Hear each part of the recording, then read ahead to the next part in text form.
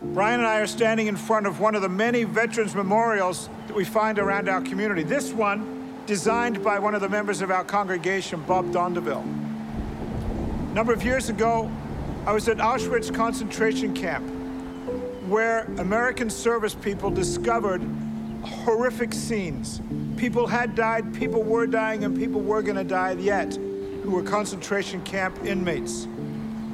Our people, your people and my people, went in and liberated them, and through their faithfulness to our nation's call to provide liberty and freedom, regardless of their religion, those people provided great faithfulness to allow the inmates to live.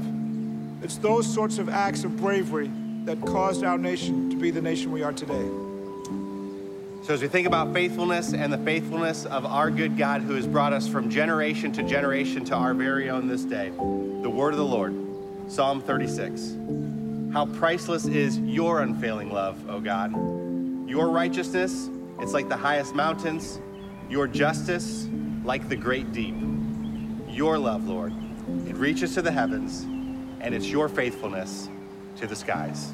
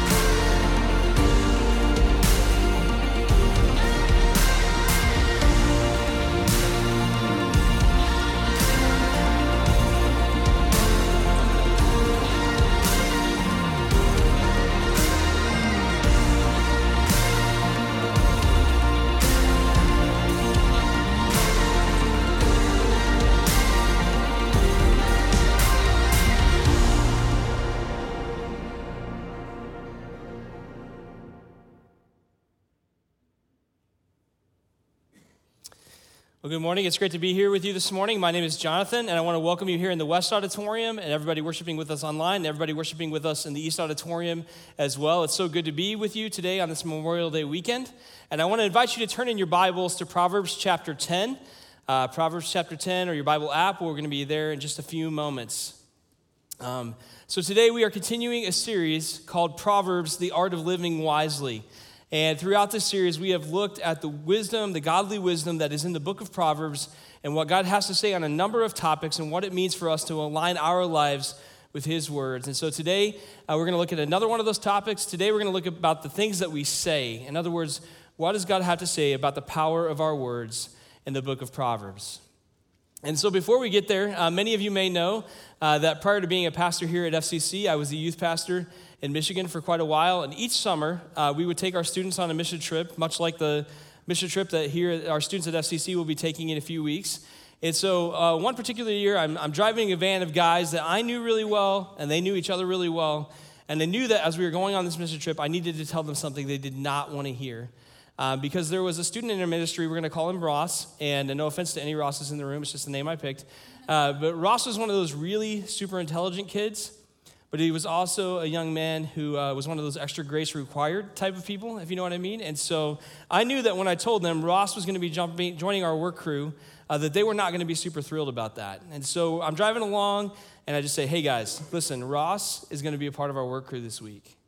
And instantly, they burst into whining and complaining, saying things like, Ross is such a dork. Why do we have to have him on our team? And I'm getting really frustrated, right?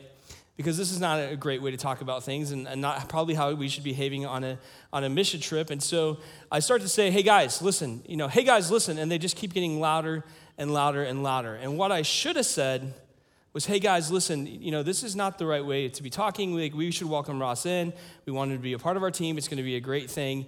But in a moment of frustration, I began to shout, which is mistake number one. And mistake number two was that I began to talk without thinking about what I wanted to say. So rather than saying what I wanted to say, what I did say was, hey guys, you're right, Ross is a huge dork, but you know what? It's good. And it didn't matter anything else I said because immediately they burst into laughter. The only good thing was they were no longer making fun of Ross. They were now making fun of me and my insensitivity. In fact, this came up several years later. I remember a couple different times we were having serious conversations with this group of guys, about God and what it means to our lives, and one of them would say, I just really want to say something right now. Yeah, what's up, man? What do you want to say? Guys, Ross is a huge dork.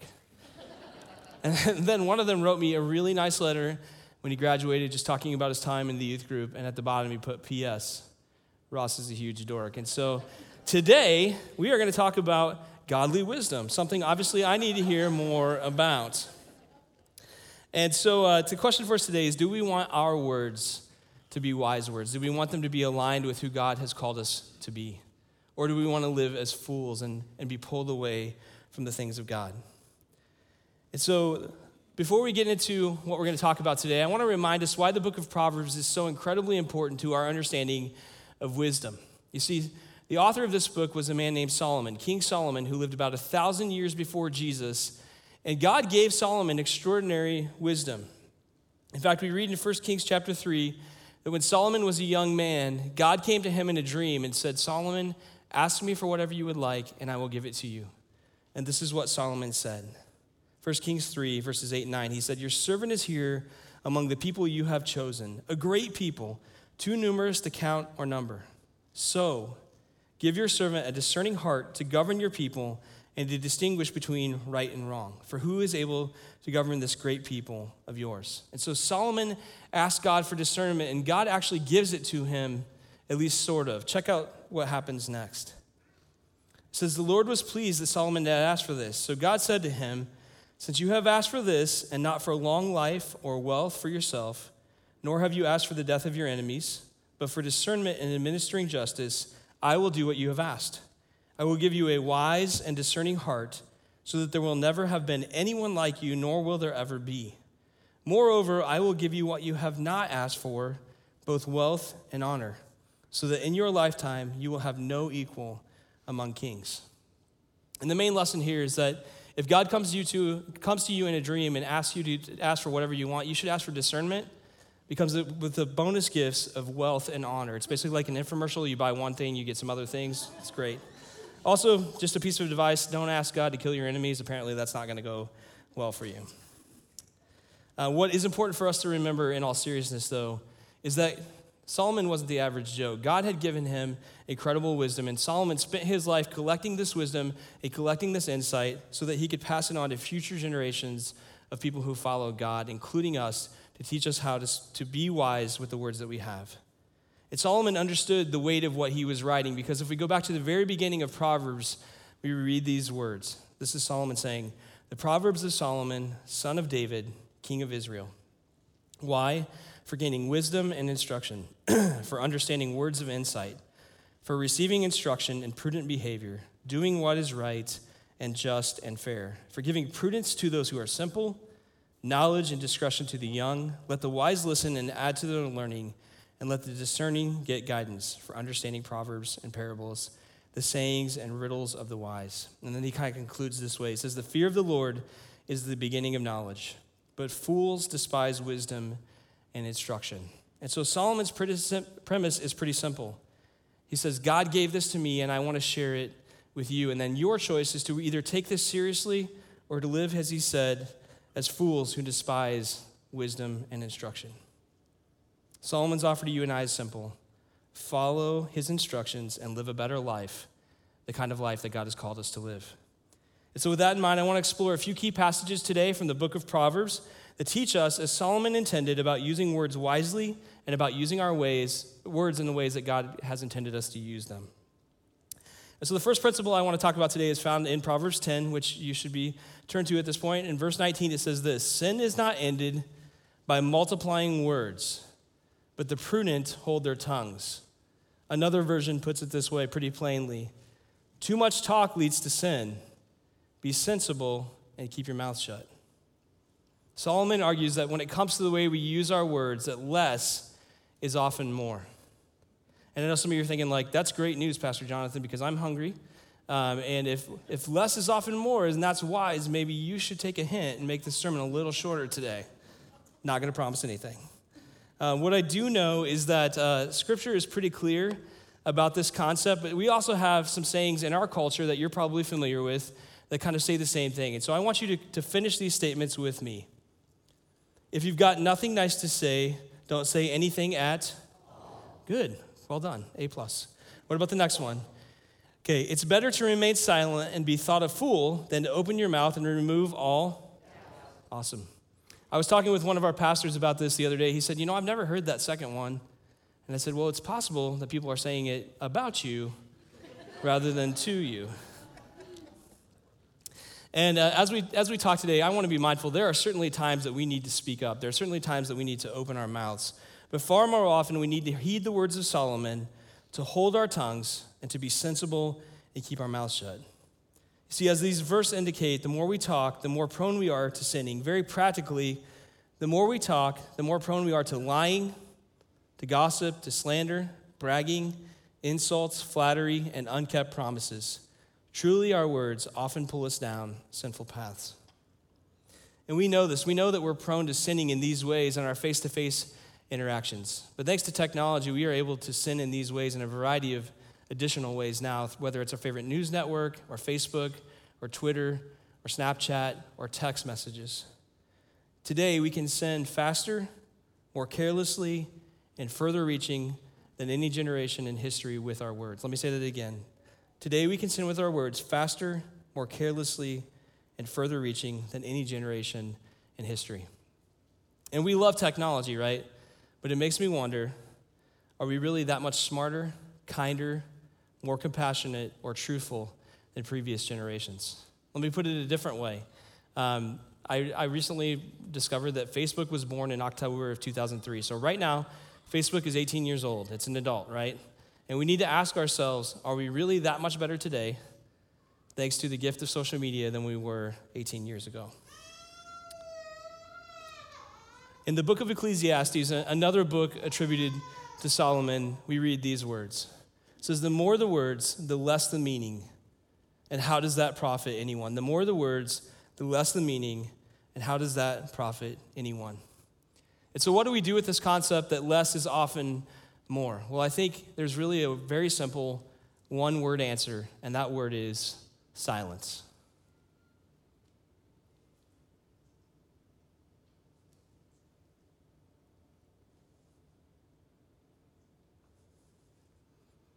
Okay, that was awkward, so we're going to move on. See, silence is a powerful thing. And throughout church history, church leaders and pastors have pointed out how important the spiritual discipline of silence is in our lives, how it's something that we can engage in that draws us closer to God. See, silence, it brings balance to life. It connects us to God. It brings down noise. It lets us think, and it even keeps us from sinning, as these verses indicate, with our words. And silence takes the form of sitting quietly with God, something that we all need, but sometimes silence takes another form. And for me, in 2019, silence took the form of just completely stepping away from social media. And I know some of you are thinking, you can do that? That's allowed and you can survive? Yes, you can, just so you know. But what I realized is I looked at my life as I thought about the impact of social media in my life. I found myself feeling anxious, angry, and jealous on a fairly regular basis. And I realized that not only was I allowing those things into my life, but I was inviting them into my life through the avenue of social media. And so I just completely stepped away. And three very important things happened after I made that decision. First of all, I realized I was kind of embarrassed by how often I went to click on an icon that was no longer on my phone. I was like, oh yeah, that's not there anymore. And I thought I was a casual social media user. I think the first day I probably did that 20 times. The second thing that I realized is just how much joy and peace had kind of faded from my life in the previous months, and how in just a few days of being away from all of that, how much joy and peace came back. And the third thing that I realized is as I was closing my accounts, I kind of read through some of the things that I had posted over the years. And first of all, I was surprised by how much of it sounded angry. And I was also surprised by the things that I had spent so much time crafting, very specifically, how little meaning they actually had. And so I know some of you are thinking okay, the point of today's sermon is that we should all quit social media. No, I'm not saying that. I don't think social media is either a good thing or a bad thing. But what I do think is that we need to take seriously the words of Solomon. We need to remember that too much talk leads to sin.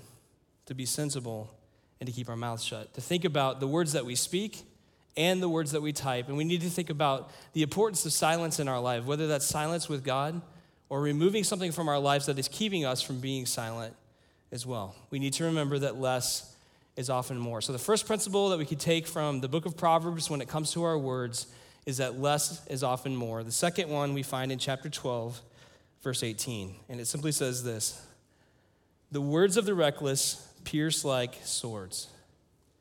The words of the reckless pierce like swords. In other words, second principle, words cut. And we know this to be true because many of us have experienced this in our own lives. And for some of us, those words just play over and over again in our heads, and they continue to draw us away from who God has called us to be and what he has called us to be. Words like, you'll never amount to anything. You're never going to change. I wish you could be more like so-and-so. Or, I never loved you. If we're not careful, we allow words like that to shape us, and we allow them to keep us from becoming who God has called to be. And again, while there are several biblical references to this, there's one again in our culture that I think we all know, and so let's say this one together. Sticks and stones may break my bones, but words will never. You guys did great. That's the last one, A+ for everyone, okay? And the great thing about this saying is that I've just found it to be so true in the lives of absolutely nobody. In fact, I'd like to propose a counterstatement today. Sticks and stones may break my bones, but words can devastate me and leave lasting wounds that never seem to heal and haunt me for years. Now, it's not quite as snappy as the other saying, but it's probably a little more true. In fact, I've made bumper stickers. They'll be available in Mosaic Cafe. No, I'm just kidding. That's not at all true. As I was thinking about this, I had this memory pop in my head of when I think I was like 8 or 9 years old. Summer day, I was playing outside with my neighbor, which I almost never did, and you'll see why in a moment. And I don't know if we were just bored, or we thought like a little danger would improve our situation, or maybe we were just really dumb, possible. But we decided to have a rock fight. Well, there was like a visible gasp in the room, yeah. And I know you're thinking like, maybe that's not what it sounds like. No, we just picked up rocks and whipped them at each other for no reason. And I don't remember really getting hit, probably because I'm so agile and stealthy. Nor do I remember hitting anyone with a rock. But what I do remember is we had this wooden fence that's kind of on the edge of our yard, and I remember hearing rocks hit that fence and just the sound they would make, and kind of thinking as even an 8 or 9 year old, like, man, I bet that would hurt. And then I just picked up another rock and chucked it at my neighbor again. Quick disclaimer for anybody who's younger in the room, rock fights are a bad idea. Do not go home today and tell your grandparents or your friends or your neighbor, like, hey, we should have a rock fight. Don't do it. It's not good. In fact, throwing rocks in general is not a great thing. Basically, check any sitcom ever. It doesn't go well, okay? But the point of this is if I had to choose today between having a rock fight with some of you or getting lit up by the words of somebody else, I would choose neither. But if I had to choose, I would probably choose the rock fight because words are powerful and they can leave deep wounds. This is not a difficult concept for us to understand. If you remember the last time somebody hurt you deeply, odds are it was something that they said to you that started the wound. And if we can have a minute of vulnerability, if you remember the last time you hurt someone else, odds are it was something that you said to them that started the wound. I mean, think about these kinds of conversations. Maybe it's a parent or a friend or a sibling or a coach or somebody at some point says something to you and it cuts deep and it just rattles around in your brain for years. Or maybe there's somebody in your life who was just incredibly insecure and they said something to you very hateful just to make themselves feel better for a short season. Or maybe it's small words, because small words can have an incredible impact. You know, especially in our elementary years or our junior high years, somebody says something to us, like a third grader says, hey, you're fat or you're ugly or you're stupid, and it just sticks with us for a very long time. As Solomon said in Proverbs chapter 12, verse 18, the words of the reckless pierce like swords. And I just want to take a minute to acknowledge that many of us here today, many of us online, have been negatively impacted by the words of another. But sometimes those things just get stuck in our heads and they impact the way that we think about ourselves, the way that we think about our lives. And so if you're hearing this today and you're carrying around the wound of words from somebody else, or really any wound, we just want you to know that we would love to talk with you, to pray with you, to listen to you, And really, if needed, we have a great relationship with some counselors here in our community who would be happy to connect you with. And so if that's you, please do reach out. We'd love to talk with you. And so we're aware that words hurt. But there's good news because there's a flip side to that as well. In fact, let's go back to the verse that we've been talking about for the last few minutes, Proverbs 12, verse 18, because we've really only read the first half. This is what it actually says. The words of the reckless pierce like swords, but the tongue of the wise brings healing. The tongue of the wise brings healing. In other words, words heal. Third principle for today, words heal. Yes, words cut, but words can also heal. Words like, I love you. I'm proud of you. I believe in you. I'm for you. God is for you. And so to further drive home this point, later in the book of Proverbs, Solomon writes these words, Proverbs 16, verse 24. He says, gracious words are a honeycomb, sweet to the soul and healing to the bones. In other words, this word gracious is translated as pleasant or kind. And when we see the image of a honeycomb or honey in the Bible, yes, it's referring to sweetness. Yes, it's referring to the medicinal properties of a honeycomb, but it's also referring to God's provision and goodness. So what this verse is really saying is that pleasant, kind, and gracious words, they can bring restoration to the soul and to the body, and they may even be a gift from God. And again, we know this. For many of us, we've had moments in our lives where it just seems like things are falling apart. Things, we don't know what to do. We're frustrated. We're stressed out. And just at the right moment, somebody walks in with just the right words to speak life into our lives. And so with that in mind, I came across a saying a few years ago that's meant a lot to me. I want to share it with you, and it's just simply this. What if we assumed that everyone we encountered today needed our encouragement? What if we assumed that everyone here today, everyone we encounter at home, wherever we go throughout the day, needed our encouragement? And just to be fair, since I've already railed on social media too much probably, I did find this on Twitter, full disclosure, okay? But when I read this, it messed with me, and it's messed with me a variety of days since, because I realized that we are prone to talk about ourselves, to think about ourselves, to think about our hurts and our pains. But there's a world full of people out there who need gracious, kind, and pleasant words. And what if God even used those words to bring healing to their souls? Proverbs 18:21 very simply puts it this way: the tongue has the power of life and death. In other words, what we say or what we write, it can give life or it can take life away. And I love the way Pastor Craig Rochelle explains this. This is what he says. He says, the potency of godly words can revive, heal, and change our lives. Ungodly words have the power to bind, imprison, and destroy. He goes on to kind of flesh this out. He says, creative words create, destructive words destroy. Hurtful words crush, but helpful words build up. Toxic words are poison, and soothing words heal. Faith-filled words bring life, and faithless words bring death. And so as I was writing this sermon, I was sitting in a local restaurant here in town, kind of sitting in the back by the pickup window. And by the way, when you're writing a sermon on the power of words, you start to listen to the words of others in a different way. And I know some of you are thinking like, isn't that eavesdropping? And all I would say is eavesdropping and sermon research is a very fine line between the two, okay? But here's what I noticed. Yes, I noticed the negative things people said. I mean, that happens all the time everywhere we go. But what I really honed in on is the few people who went out of their way to speak life into the lives of others. And so one particular day I was there, there was a employee there who just seemed to be having a really rough day. And a customer walked in and she started talking to this employee. She just asked her how she was doing, and I didn't really hear what happened after that, but a couple minutes went by, and then I just heard the customer say, hey, you're awesome, and I hope you have a really great day. And she left. And I just noticed that those few words had a tremendous impact on the trajectory of this employee's day. And as followers of Christ, we are called to take God's wisdom seriously, to apply it to our lives, to live in accordance with it. And if these words are true, I know we're never going to get them perfect. Believe me, I know. We're never going to get them perfect. But it made me wonder, shouldn't we be known as people who speak life?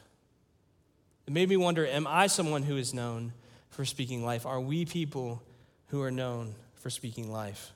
Are we known as people who speak pleasant, kind, and gracious words and bring healing like a honeycomb?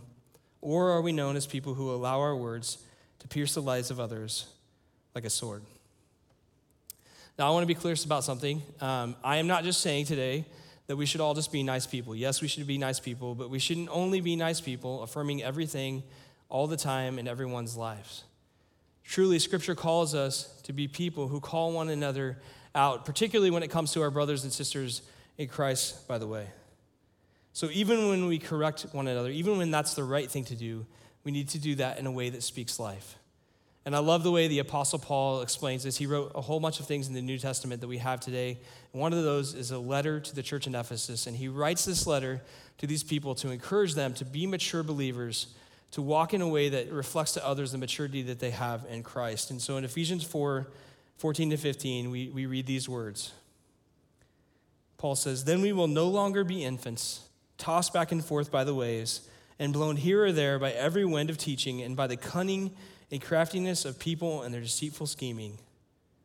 Instead, speaking the truth in love, we will grow to become in every respect the mature body of him who is the head, that is Christ Jesus."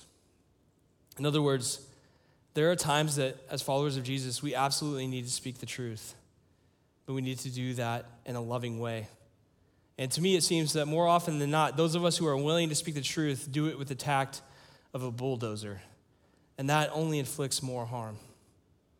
And what God has called us to as people who love one another, who want to help one another be mature, is to speak truth and to speak life into the lives of one another.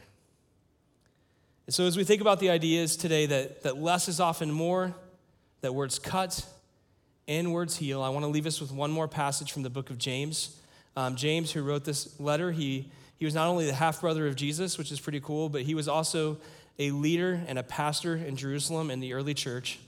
And he knew well the power of words. And the book of Proverbs, which we've talked about throughout this series, is in the Old Testament. James is sometimes referred to as the Proverbs of the New Testament because he speaks with such wisdom and in such a succinct way. And so I want to close today by looking at a passage from the book of James that talks about the power of our tongues. In James 3, verses 3-10, it says this: "When we put bits into the mouths of horses to make them obey us, we can turn the whole animal. Or take ships as an example. Although they are so large and are driven by strong winds, they are steered by a very small rudder wherever the pilot wants to go. Likewise, the tongue is a small part of the body, but it makes great boasts.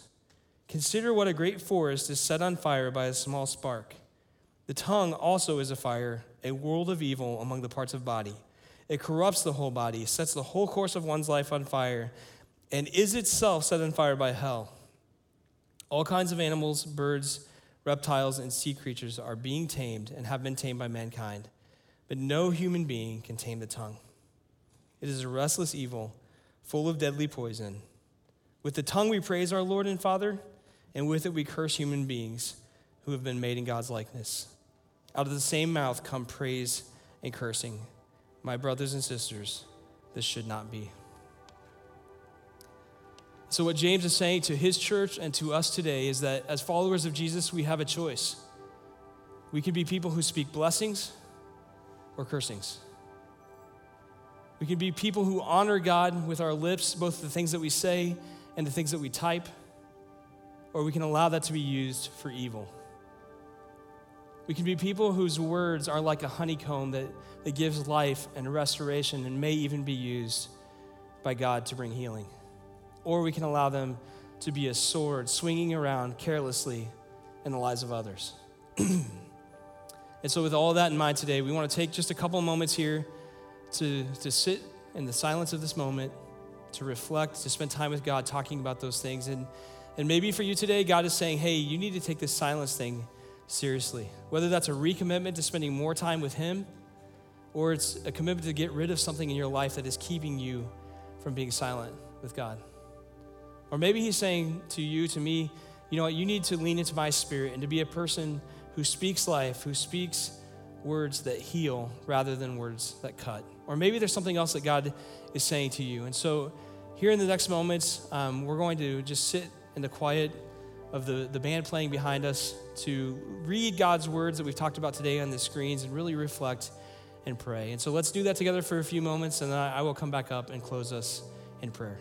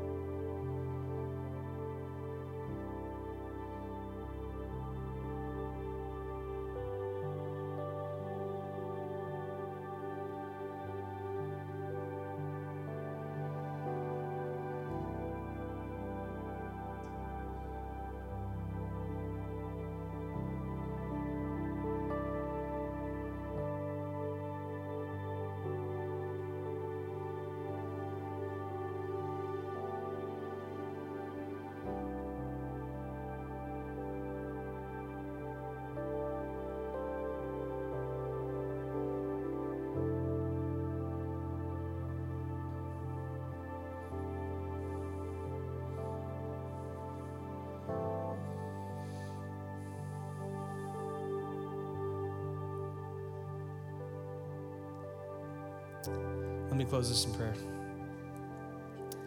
God, as we've already talked about today, as we've already sung about today, Lord, we know that, God, you spoke creation into existence. Everything that we are and everything that we know, Lord, you spoke that into existence. And Lord, we know that Jesus came and we called him the Word, Lord, and that you've given us your written word, Lord, full of the words, the inspired words that you've given other people. God, words have incredible value. And Lord, we know that in those words, Lord, you've called us to be people who speak life, to be people who speak healing rather than cutting.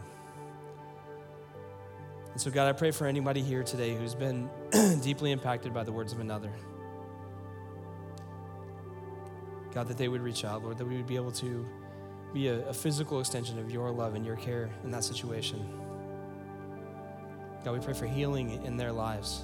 And God, I pray for the rest of us as we think about, Lord, the words that we say, the words that we use, the words that we type. Lord, help us to be conscious of the fact that each word, it really can be used for life or for death. God, thank you for the times that you show us grace when we get that wrong. And Lord, help us to become more like what you've called us to be every day. In Jesus' name, amen.